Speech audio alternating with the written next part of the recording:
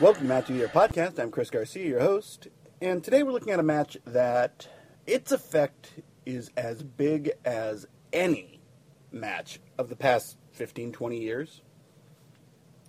And it was the Tables, Ladders, and Chairs match.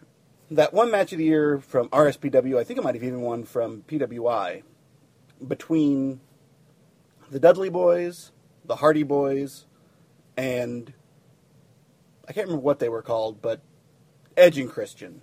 And the whole point of that match really damaged wrestling on almost all levels. And I don't say that lightly. In many ways, this did the same thing as the Mankind versus Undertaker match, in that it set an unreasonable level of danger as the baseline. Which is a shame, because what they were doing was eminently viewable. It was really well done. But it was painfully aware that these guys' careers weren't going to be for the long. And the feud between these two teams had been really well set up. It was solidly built. But this match was designed to be a stunt show, which in and of itself is fine. I can think of a lot of Michinoku Pro matches, for example, that have that same feeling. The These Days 10-Man, which is one of the truly great matches. If you've never watched it, take a look. But it's a stunt show. You can make the same argument of Kamitaichi versus Dragon Lee, or, to a lesser degree, Will Ospreay versus Ricochet. But here, it's a dangerous stunt show.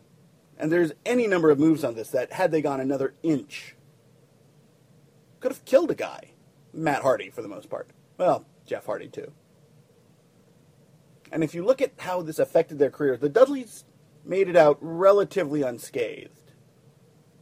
But having to achieve this level really limited the careers of Edge, for sure. Though the spear did not help. The Hardy Boys have both had massive issues, not only with injuries, but also with drugs, as a way of dealing with their injuries. And of course, Christian has had injury problems his entire career, both before and after this match. The flow is great. And since they were in Raleigh, you would have expected that the Hardys would have won, but they didn't. Spoiler. I like saying spoiler after I've actually spoiled it. That it was Edge and Christian who won, which makes sense. In both the Vince McMahon, you can't let the home guy win sense, but also in the sense that they were really the ones who were going to be carrying that division. And they did really well, by the way, because Edge and Christian are super talented, and all it took was giving Edge a focus to turn him into a superstar. And it did. He's a Hall of Fame talent as far as I'm concerned. As far as a lot of people are concerned. But whereas Michaels versus Razor Ramon was something of a stunt show, it was still built as a match. And the most dangerous spots in that were nowhere near the level that the Hardys in particular, but to a lesser degree both Edge and Christian, they were taking ridiculously dangerous bumps. Ridiculously. Swantons off of ladders, for example, is ridiculous. And here's the thing. This match would have worked with a quarter of the huge dangerous spots that they did. Would it have been a match of the year level thing? I don't know. But it would have saved their bodies. And that's something we need to start thinking about. And I think that we've started to see that. Believe it or not, today's ladder matches, while more contrived, are safer than the ones that we saw in the 90s. Well, in the late 90s, very early 2000s, with the Hardys, with Edge and Christian, with the Dudleys. to a lesser extent from people like, well, Edge. The Edge and Ric Flair ladder match, for example. Hugely important. But it was interesting in how it progressed, the use of ladders. In particular, you had the Ramon and Michaels matches, which were phenomenal.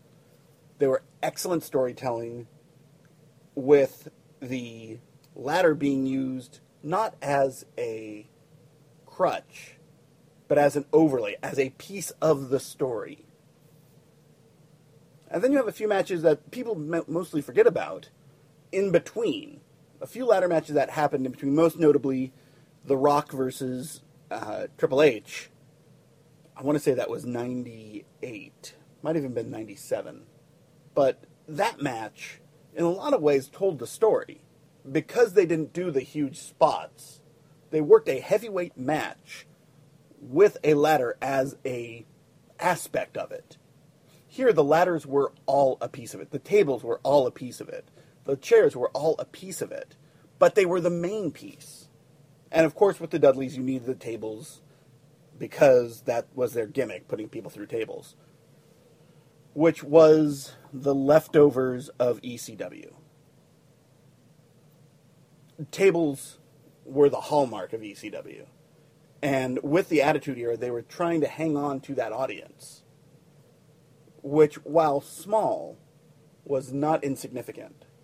The other side was you had chairs, which were Edge and Christian's thing, with the huge, the concerto where they do the two-head chair shots. And, of course, you had ladders, which is just built for Jeff Hardy. The match is good. It's really watchable. It is exciting. It is intelligent. It is stupid. It was stupid that people put themselves through that. But at the time in the Attitude Era, that was what was necessary to get an audience